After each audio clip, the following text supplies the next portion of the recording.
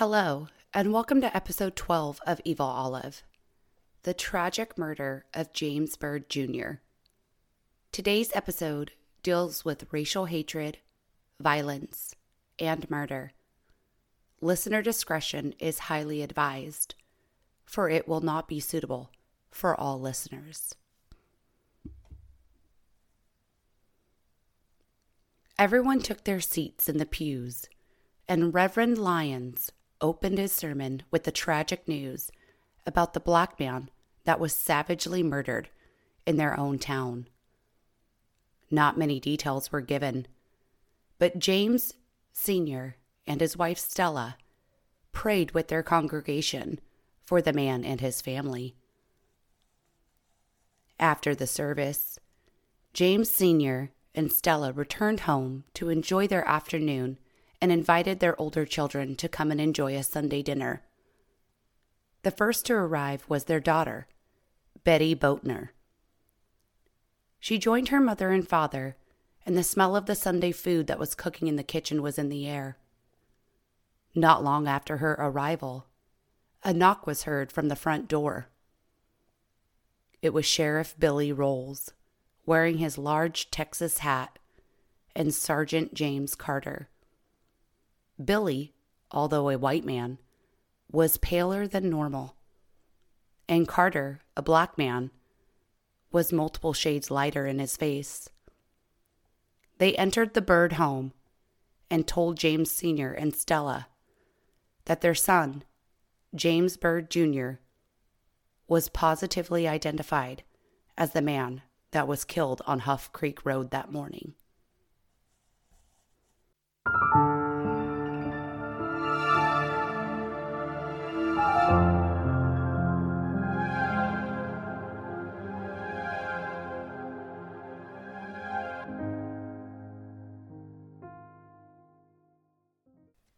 The Jewel of the Forest.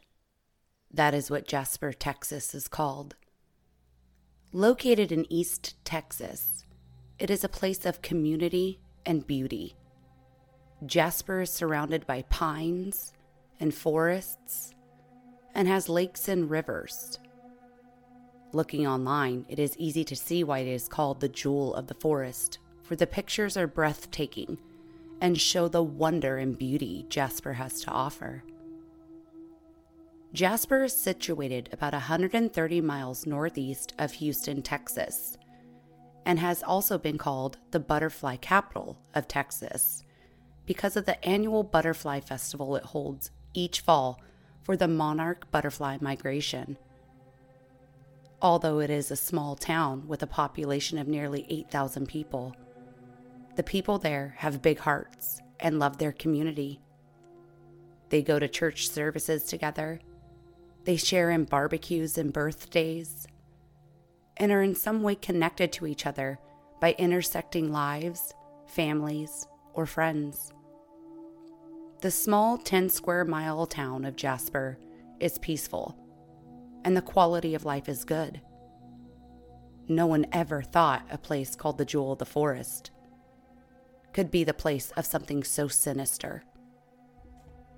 The Byrd family was part of the Jasper community and knew it was a great place to raise a family. James Sr. was a deacon in the church, and his wife Stella was a Sunday school teacher. The Byrds raised their family in and around the church and showed them that when God is accepted into your life, anything is possible.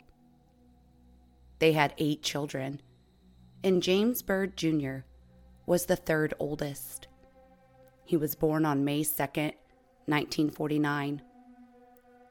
He was a happy child and played with his siblings and joined his parents at church all the time.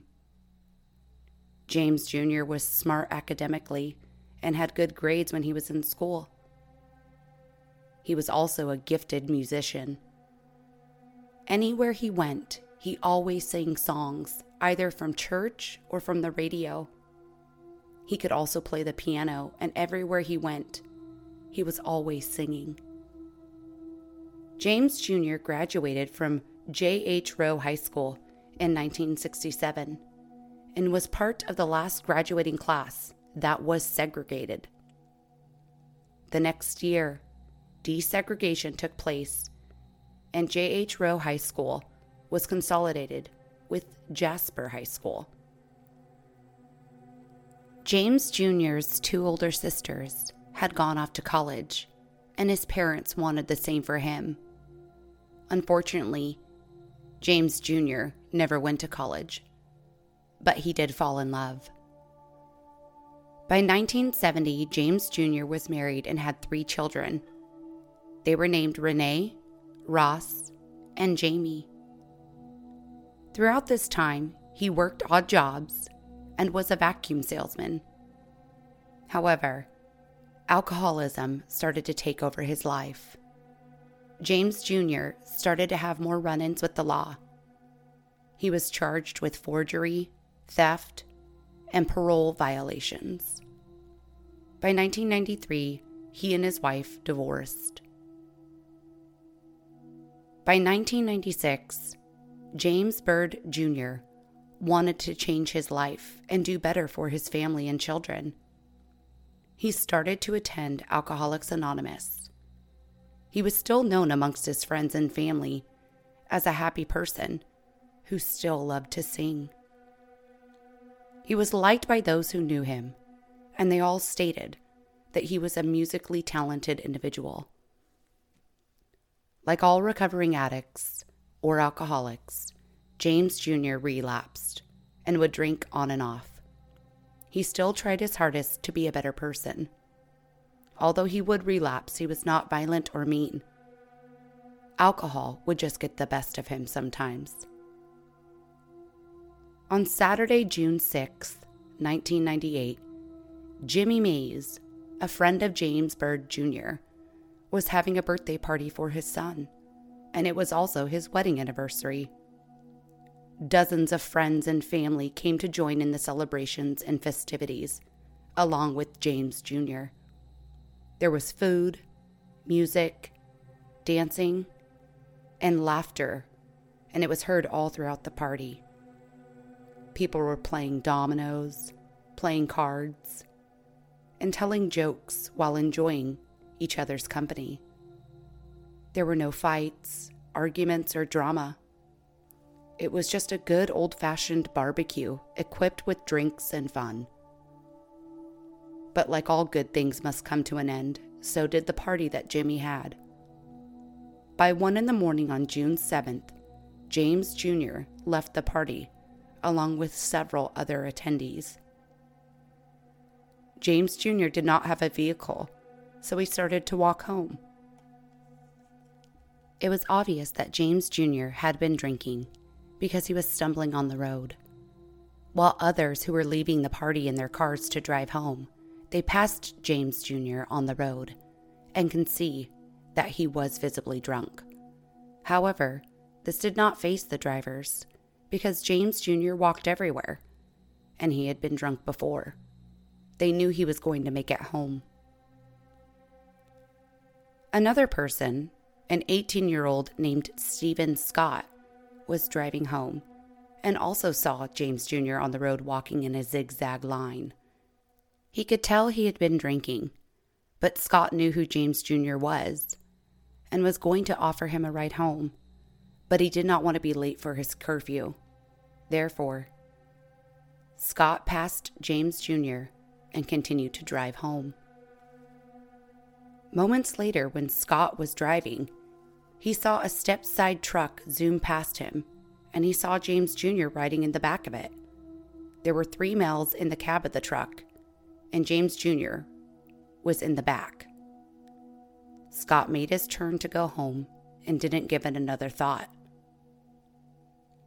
The next morning on June 7th, 1998, was like any normal day in Jasper, Texas. James Byrd Sr. and his wife Stella woke up early that Sunday morning and got ready for church. In the background, a local news station could be heard throughout the house. The news reported that a black man had been killed in Jasper. James Sr. and Stella were saddened by the news, but proceeded to finish getting ready for church. They both arrived at the Greater New Bethel Baptist Church to enjoy a Sunday service.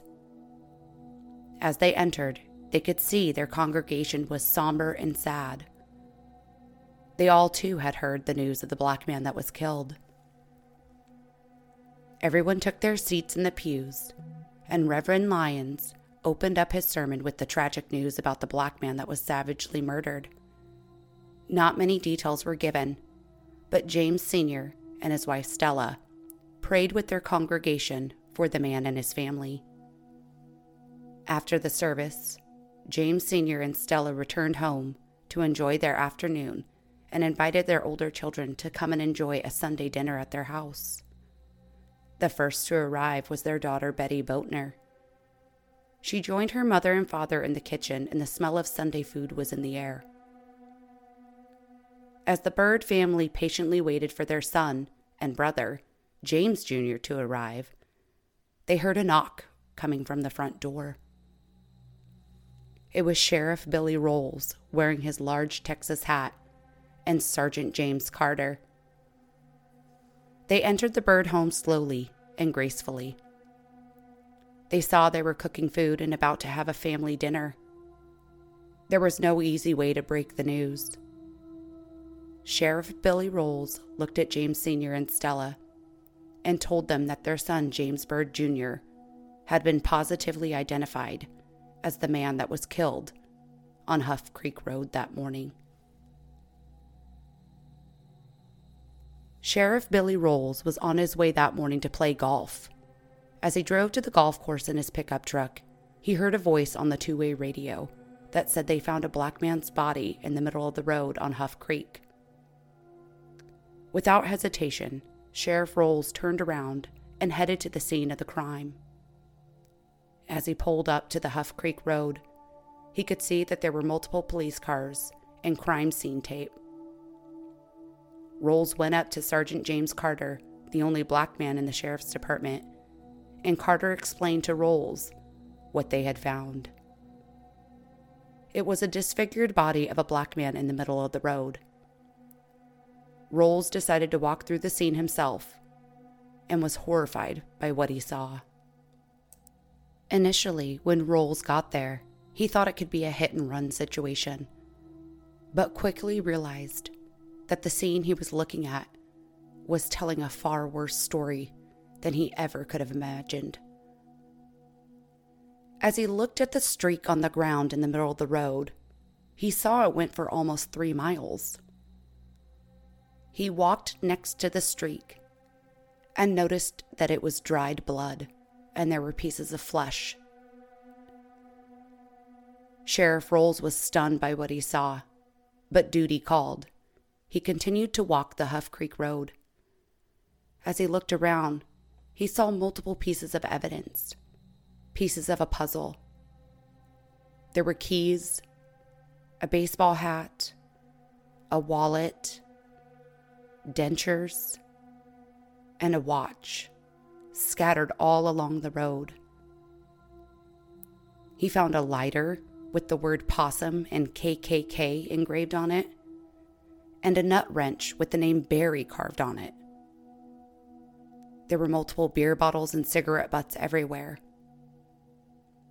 To mark the evidence and where each piece lay, investigators used red spray paint to draw circles around each piece.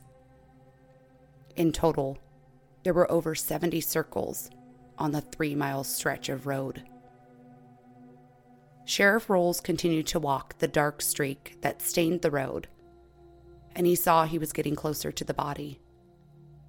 He could not believe what he found. There in the middle of Huff Creek Road was the body of a badly disfigured man, and at the edge of the road where the body lay was a culvert, and next to it was the head of the man. Sheriff Rolls was shaken to his core. He had never seen anything like this in all of his years of being sheriff. Yes, he had dealt with murders. 2, in fact. But this was entirely different. This was something out of this world, and something he never wanted to encounter. Tommy Robinson, a senior investigator, came to take photos of the body, crime scene, and the evidence that laid motionless and lifeless on Huff Creek Road. He took photos of the man's dentures, a shoe, keys, a can of Fix-A-Flat, and multiple other items that would be used to piece together this horrific and unspeakable act.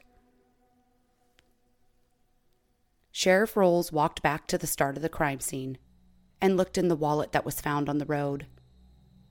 Inside was the ID of a man named James Byrd Jr. Sheriff Rolls wanted to be 100% certain that this was in fact James Byrd Jr., so he had the body identified by fingerprints. Sadly, they came back, and the body was positively identified as James Byrd Jr. After Sheriff Rolls and Sergeant Carter told the Byrd family about the murder of their son and their brother, they wasted no time in finding out who the suspects were. Sheriff Rolls left back to the station to discuss the murder and any known felons or violent people in the area. It was at that moment that Sheriff Billy Rolls knew that he was in over his head. He knew that this was a hate crime committed against a black man and did not want anyone to question the integrity of the evidence he and his team collected. Therefore, he phoned the FBI for assistance. Some were unhappy with Sheriff Rolls' decision, but he did not care. He wanted to make sure that the murder and hate crime was processed correctly and to the full extent of the law. As it was Sunday, that meant there was going to be many people out and about, going to and from church, and there would be a heavy presence of people. The department sealed off the entire crime scene and started to go over what they saw and what they found. They remembered the name Barry was written on a nut wrench, and everyone in town knew who the Barry brothers were. There was Louis Barry and Sean Barry, but they could not believe that they would be capable of such a crime. They were rowdy boys sometimes, but they were not killers. They continued to pore over the evidence until they received an unexpected call from a witness. Stephen Scott had heard about what happened to James Byrd Jr. that day and remembered seeing him stumbling in the road as he drove home the prior night. Scott went to the sheriff's office and told him what he saw. The description of the pickup truck matched the one the Barry brothers drove, a 1982 beat-up pickup truck. But still at this point, all the evidence was circumstantial. Sergeant Carter found a receipt from a local store in the wallet of James Jr.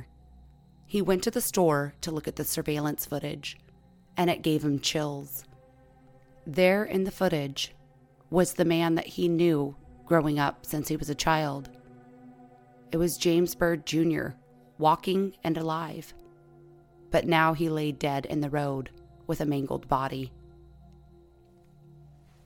Investigators continued to search and follow up on leads. They had people in mind, but no solid evidence. That was until that evening. Around 8 p.m. on Sunday, June 7th, 1998, 12 hours after the body of James Byrd Jr. was found, Sean Barry was pulled over in his truck for expired tags. Officer Larry Pulliam pulled Sean Barry over and asked to see his license. When inspecting the license, he saw that the license was expired as well, and Sean Barry had no proof of insurance. This was enough to place Barry under arrest. Pulliam was aware of what happened to James Byrd Jr. and the name Barry engraved on the nut wrench that was found at the crime scene. It was at that moment he knew that something was off. He placed Sean Barry under arrest and placed him in the back of his car. Moments later, multiple officers arrived on the scene, and Sean Barry knew it had nothing to do with his expired tags, expired license, or no proof of insurance. Barry's truck was released to the officers, and he went without a fight. Sean Berry was placed in the Jasper County Jail. Before the truck was inspected and searched, investigators wanted to be sure it was the same truck that Stephen Scott saw the previous night. They called him in, and when he arrived, he saw the pickup, and indeed confirmed it was the same truck. Investigator Curtis Frame and Jasper police officer Richard Ford knew they had to talk with Berry about what happened the night before. But Berry said very little. Ford and Frame read Berry his rights, and Berry granted them permission to search his truck. Berry lived in Jasper in an apartment with a man named John William King, who also went by the name Bill. Police were dispatched to the apartment to conduct surveillance until further notice. As 23-year-old Sean Berry sat in a cell, Ford and Frame inspected the pickup truck and found more evidence that told a chilling account of the malevolent acts that took place the night before. As they peered their heads underneath the 1982 step-side pickup truck, they found blood spots and pieces of human flesh stuck in the chassis. Immediately, Frame carefully collected the samples and set them aside for later examination and forensic testing. There was dirt and vegetation on the truck that was indicative of the truck being on Huff Creek Road recently. That was not all Frame and Ford found. Both men found a toolbox in the pickup, and inside of it contained dozens of tools. Normally this would not be suspicious, but the tools had the name Berry carved into them. At that moment, both men realized that Sean Berry was now their prime suspect in the murder of James Byrd Jr. Shortly after the evidence was found on Berry's pickup, the surveilling officers were told to bring in King for questioning. With King was his friend Lawrence Brewer, who was King's jailhouse buddy when he was in prison and had been with him the night before with Sean Berry. Brewer was asked to be brought in for questioning as well. When the officers asked King and Brewer to go with them, they both agreed and went freely. The officers also asked for consent to search King and Berry's apartment, and King agreed to let them search. In the apartment, the officers found stolen items and other evidence that pointed to King being a racist. They collected it and brought both King and Brewer back to the station. John William King, or Bill, was known in the area by police and the sheriff's department. He had committed burglaries and theft and was a hothead, but they knew absolutely nothing about Lawrence Brewer, the friend that was with him. After running a background check, Brewer was not from Jasper. They found out he was from Sulphur Springs, Texas. And both he and King were in prison in Beto together and were both released in 1997. King was 23 and Brewer was 31.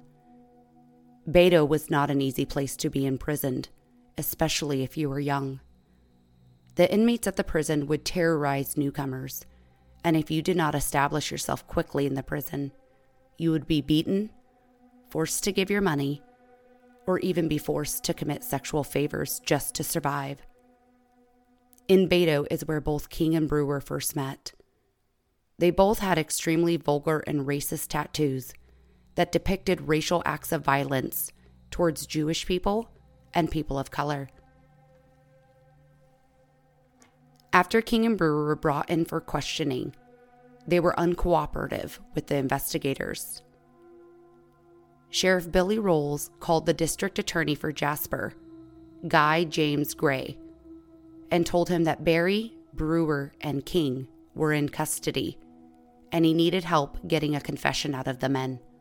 Sheriff Rolls could only hold King for the stolen possessions found in his apartment, unless they could get other evidence or a confession from him. Frame and Ford tried their best to talk with King and Brewer, but it was no use. they weren't talking. The department had been working nearly 17 hours since the discovery of James Byrd Jr.'s body, and they were losing their patience with the three individuals. King and Brewer weren't talking, but Sheriff Rolls knew he could break Barry. He was not a vicious kid, and Rolls could see he wanted to get something off his chest.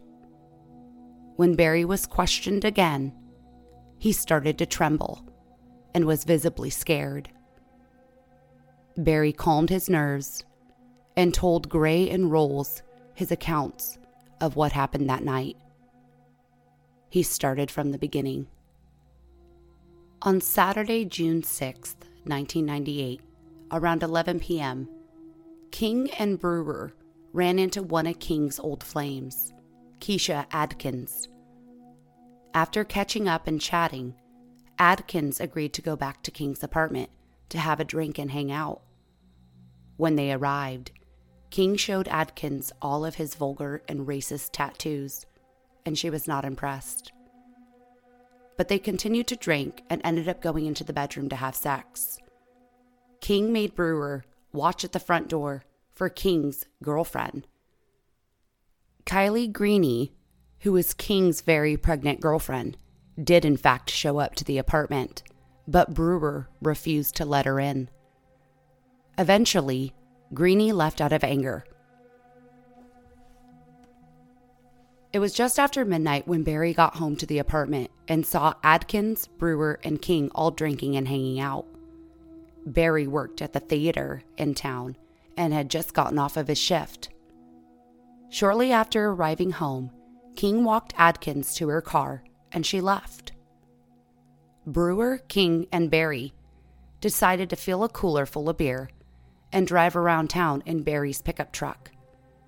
They initially went to a house party but left. They decided to drive around and drink some more. As they were driving around, they spotted James Byrd Jr. stumbling in the road, and Barry pulled up to him and asked him if he needed a ride home. King was furious that Barry offered a black man a ride, but Barry knew James Jr., just like everyone did. He was a local, and he always walked everywhere. James Jr. and Barry also shared the same parole officer at one time. James Byrd Jr. recognized the friendly face of Sean Barry and accepted the ride, but stated he didn't want to go home. He'd rather hang out with them for a little while longer. Byrd climbed into the back of the truck and drove off with Barry, King, and Brewer. One of the three men offered Byrd a beard, and he gladly accepted. Barry continued to drive around with King and Brewer in the cab and Byrd riding in the back. They stopped by a convenience store to go to the bathroom.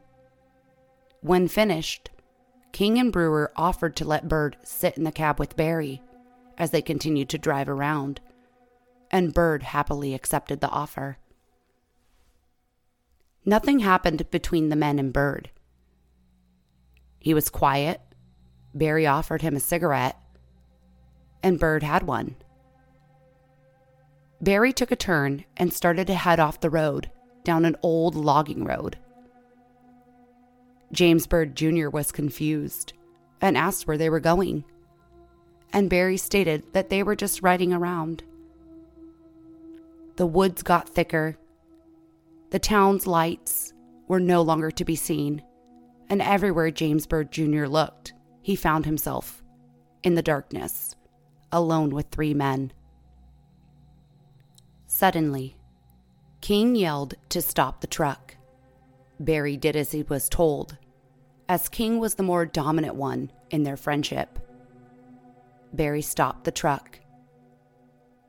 When the truck stopped, Brewer and King jumped from the bed of the truck and opened the passenger door and violently pulled James Byrd Jr. from it. It took all their strength to pull Byrd out, as he was not going to go down without a fight. He did not know what was happening to him. One moment he was riding and drinking and having a cigarette, and suddenly he's being pulled from the truck. Byrd was just shy of 6 feet tall and weighed only 160 pounds. He fought with everything he had to stay in that truck, but it was no use. King and Barry managed to get him out of the truck and threw him to the ground. Byrd knew he was in for the fight of his life. James Byrd Jr. suffered from chronic arthritis, but he fought with everything he had. Brewer and King punched him, kicked him, and beat him while he laid on the ground. But Byrd continued to fight with everything he had. Barry jumped out of the truck to see what was going on and stated that he made some attempt to stop the beating, but was too frightened by King and Brewer. Byrd was yelling and pleading with God for this to stop. He was asking for mercy from the men, but they heard nothing but the sounds of their own vicious attack. At this moment, Barry became so frightened, he wet his pants. During the beating, King's lighter flew out of his pocket. James Byrd Jr.'s hat went flying off of his head, and in the middle of a struggle, somehow the nut wrench was dropped on the ground. After countless blows to Byrd's body, by hand and foot, Brewer was not satisfied. He went to the truck and grabbed a can of spray paint and sprayed it in Byrd's face, instantly blinding him. Brewer stated that he sprayed him in the face because he hurt his foot while kicking Byrd. Byrd laid there helpless and beaten in the middle of the road. I would like to take a moment to warn our listeners that the next part is highly gruesome and it is not suitable for all listeners. Please, if you are uncomfortable with the following details of the case, fast forward. Although Byrd laid in the middle of the road unconscious at this point, King and Brewer were not satisfied. They went to the back of Barry's pickup truck and grabbed a 25-foot-old rusty logging chain. King and Brewer pulled James Byrd Jr.'s pants down and his underwear to his ankles. They took the large rusty chain and wrapped it around Byrd's ankles. Then, with the other end of the chain, they attached it to the hitch of the pickup truck. While James Byrd Jr. laid there, King got into the driver's seat, Barry into the middle, and Brewer got into the passenger seat. King stated, "This is what happened to black people in the old days when they messed with white women."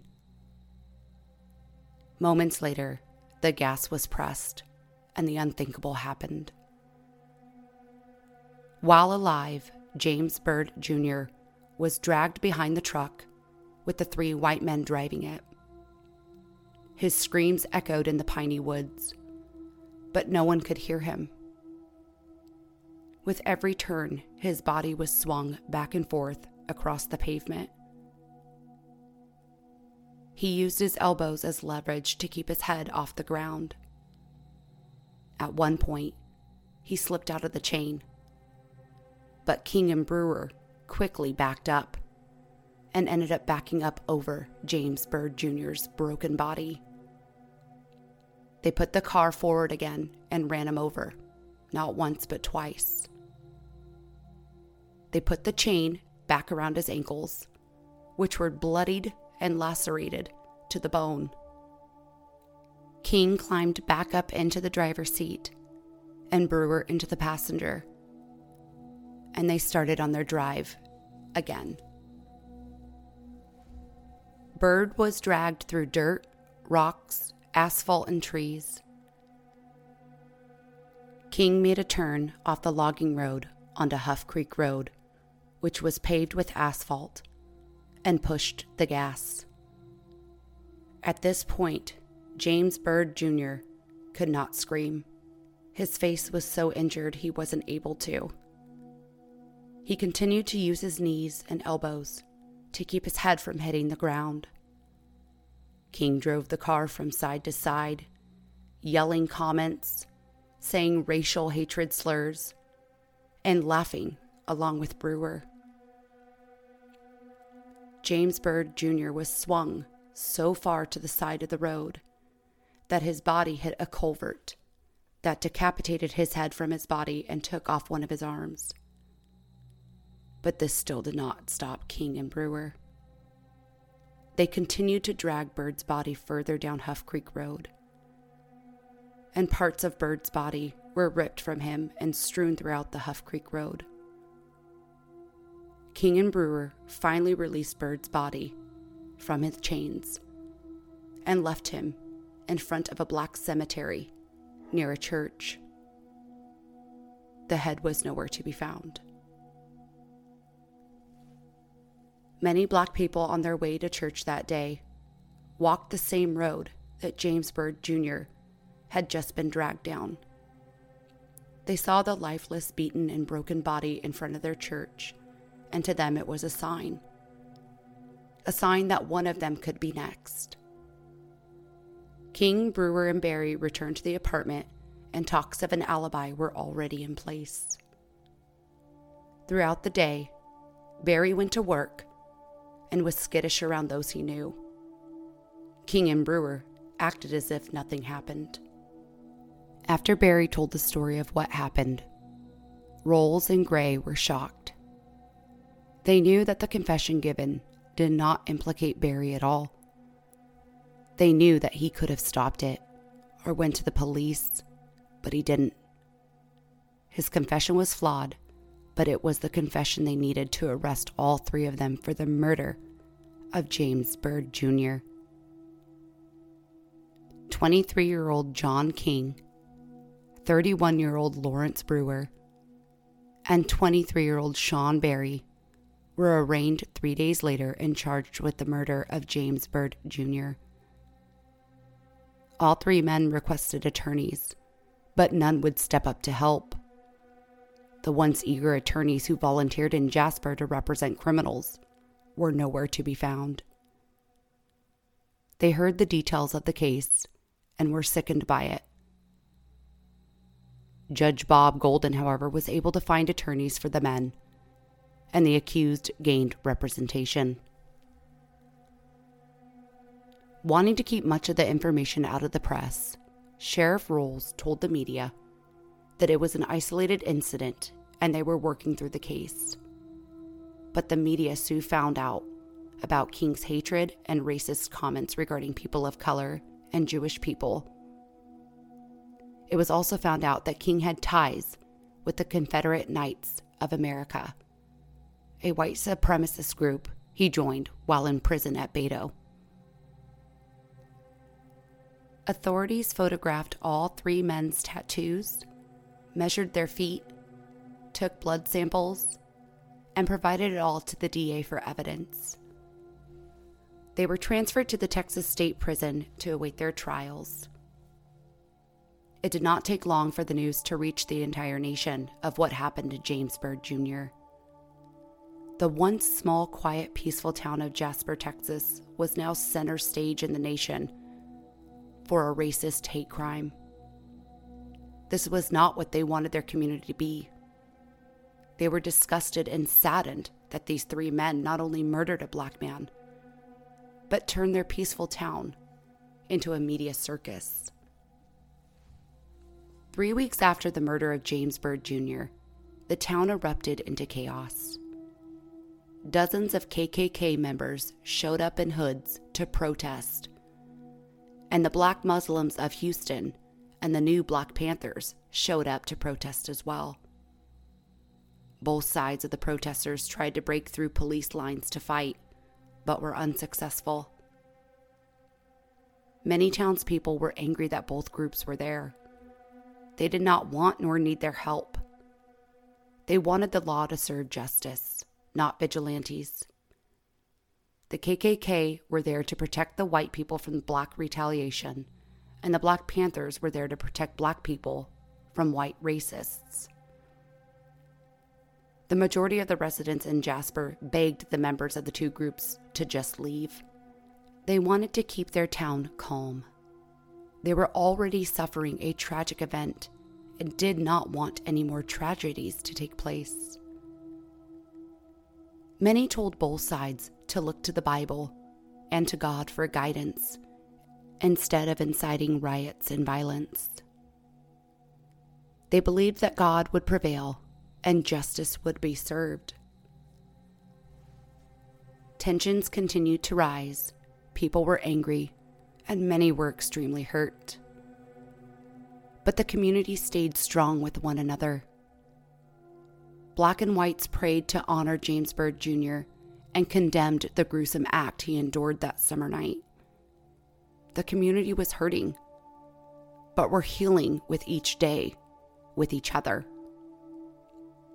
Even James Byrd Sr. and his wife Stella said they did not hate the men who did this to their son. They were angry and hurt, but they had no room in their hearts for hate, as that is not the way God preaches in the Bible. They just wanted justice. Whatever that may be in the eyes of the law, they would accept it and move on together as a family. Nearly a year and a half later, on February 16, 1999, 14 jurors, made up of 13 white men and women and one black man, were escorted into the courtroom and sworn in. The trial of John William King was now underway. The state called many witnesses, one of the first being Sheriff Billy Rolls. When questioned, he gave his account of what he found and saw on the morning of Sunday, June 7, 1998. He stated that his deputies and officers found the head of James Byrd Jr., and the body was in the road. He had been decapitated by a culvert that was on the side of the road. He was questioned about all the evidence he found and collected, from the nut wrench, shoes, dentures, and much more. He and others were forced to relive that day, a day he dreaded and never wanted to think about again. Many from the Byrd family could not listen to the testimony and abruptly left the courtroom to compose themselves. Prosecutor Guy James Gray told the jurors that they are going to see pictures that are going to be hard to look at, but it is necessary to get the full picture of what King did to James Byrd Jr. The defense objected, but it was overruled. All 14 jurors were given a black folder that contained evidence photos and crime scene photos. As they flipped through page after page, they tried to hold their emotions, but it was written on their faces, as a tombstone has engravings. It was unmistakable how appalled the jurors were at the photos that they were seeing for the first time. But the prosecutors did not show the photos in open court to everyone. It was just the jurors. More witnesses were called to discuss the racist and incriminating evidence found in the apartment that was shared by Barry and King.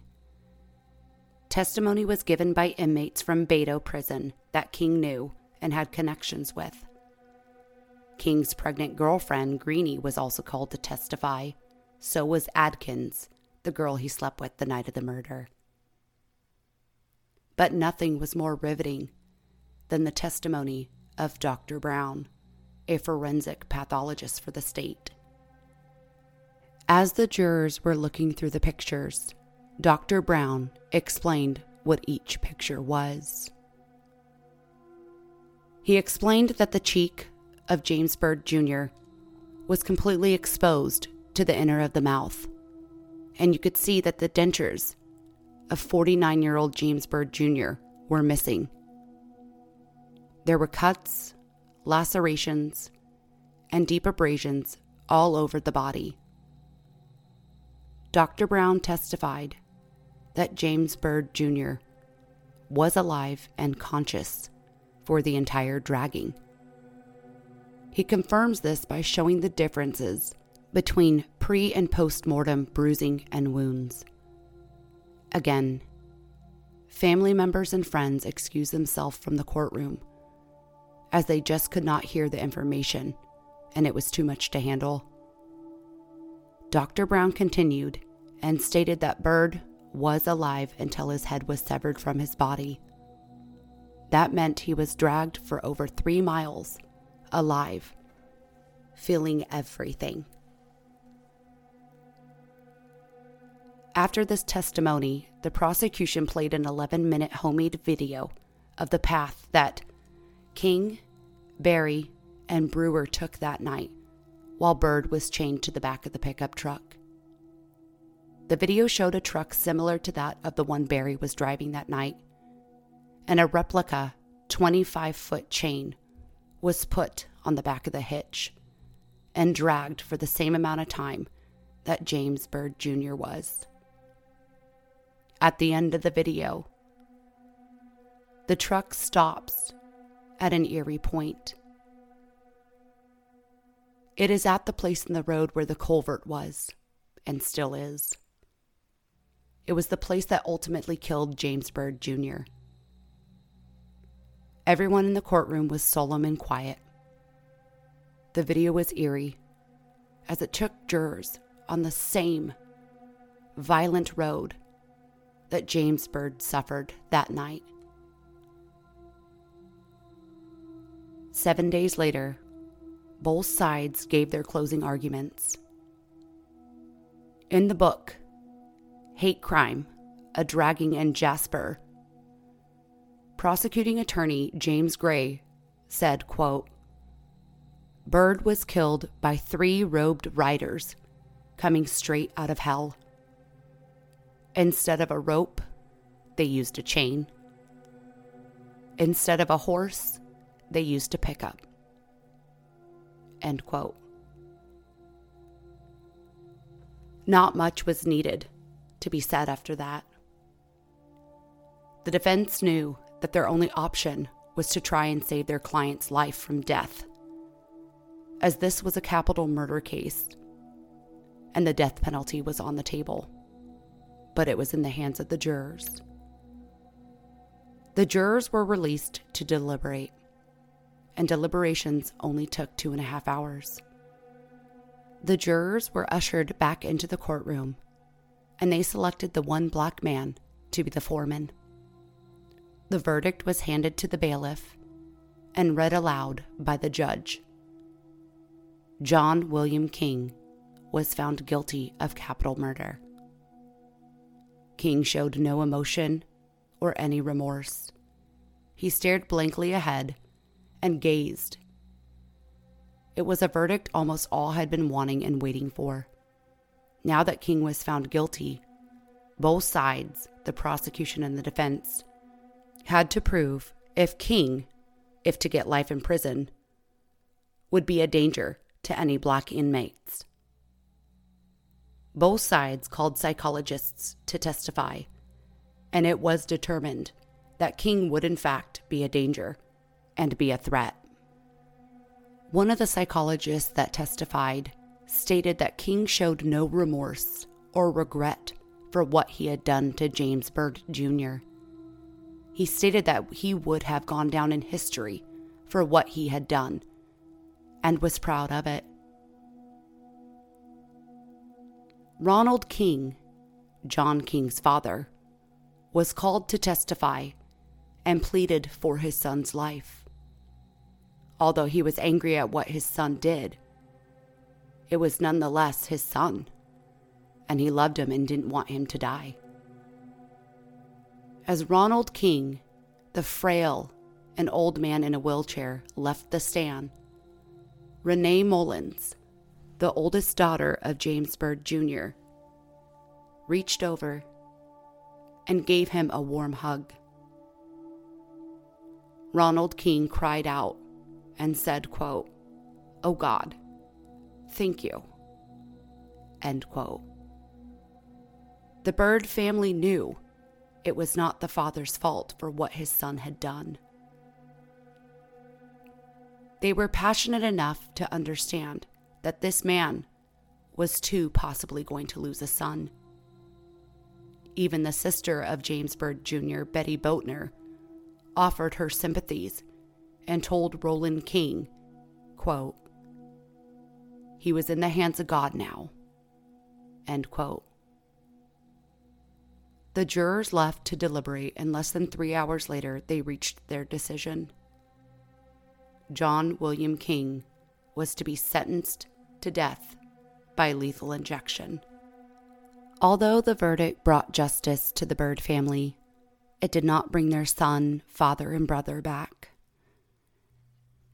They could appreciate the history of the justice that was made that day. King was the first white man in 150 years to be executed for killing a black man.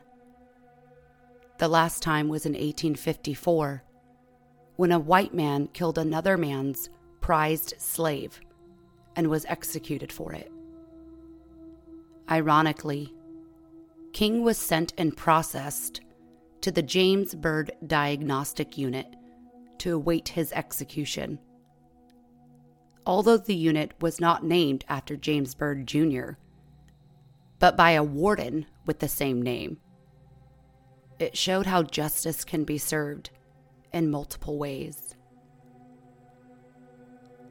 On Monday, September 13th, 1999, the trial of Lawrence Brewer began.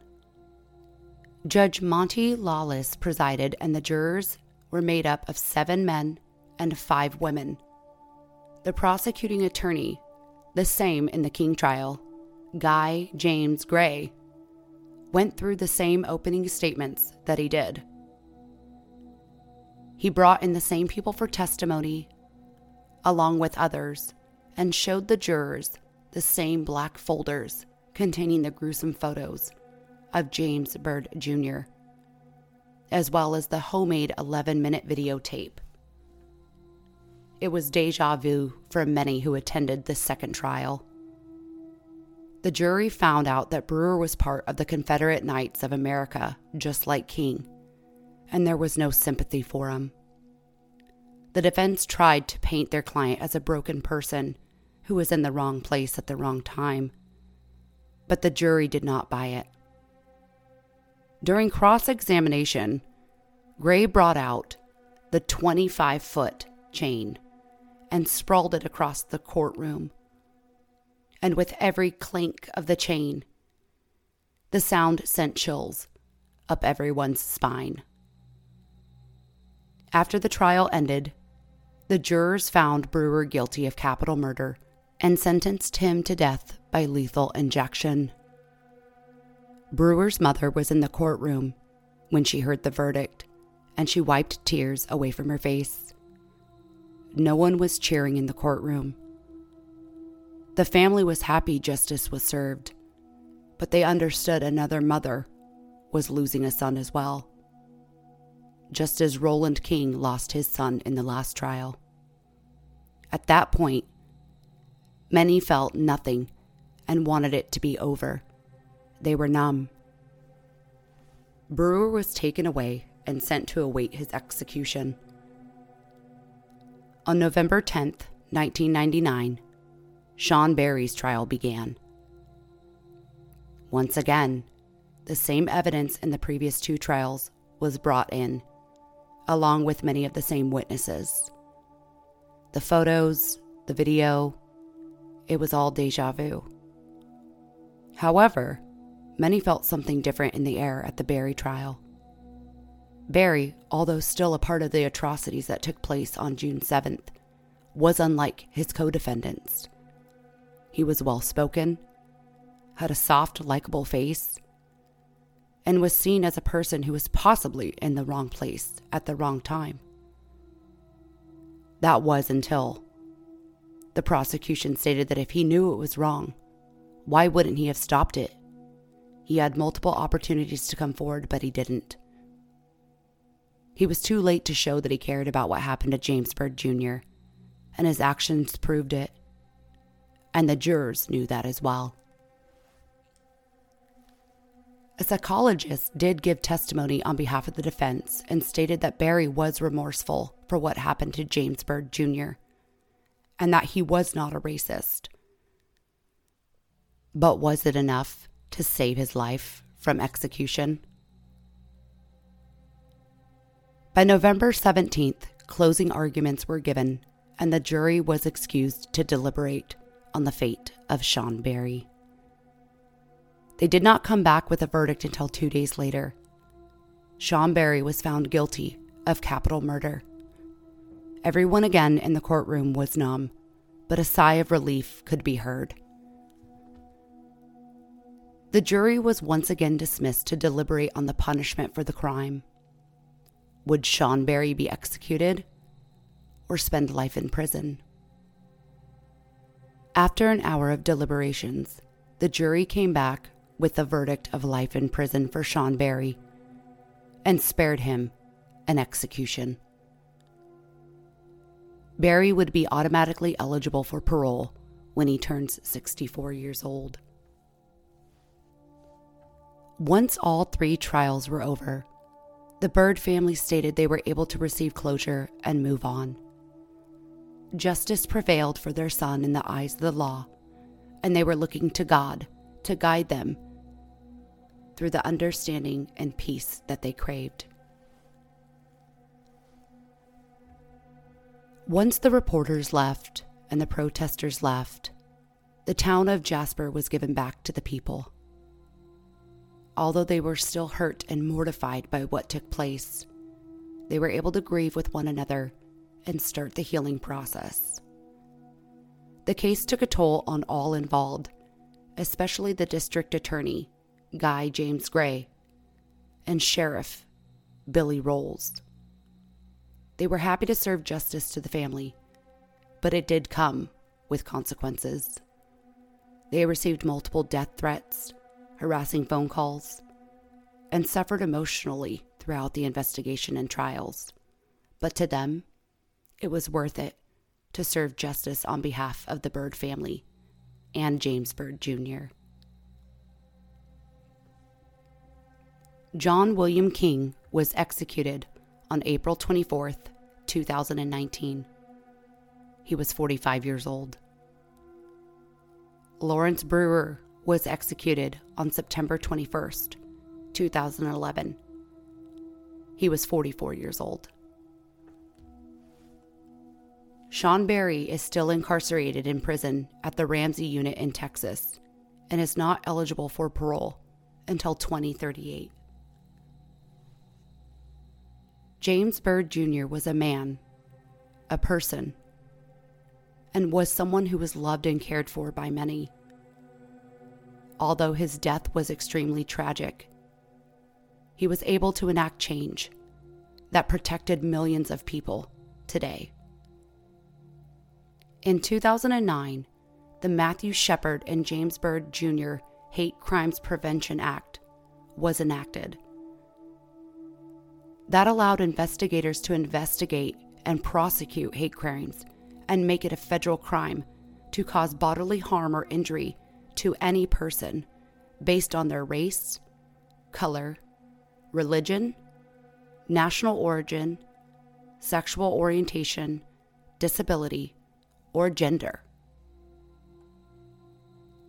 In addition, the family of James Byrd Jr. set up a foundation in his honor.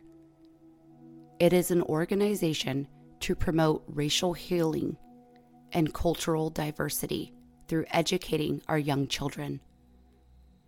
Their motto is, "Stop the hate, educate."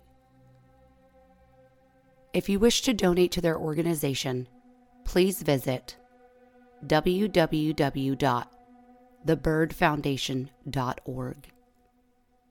That is www.thebyrd,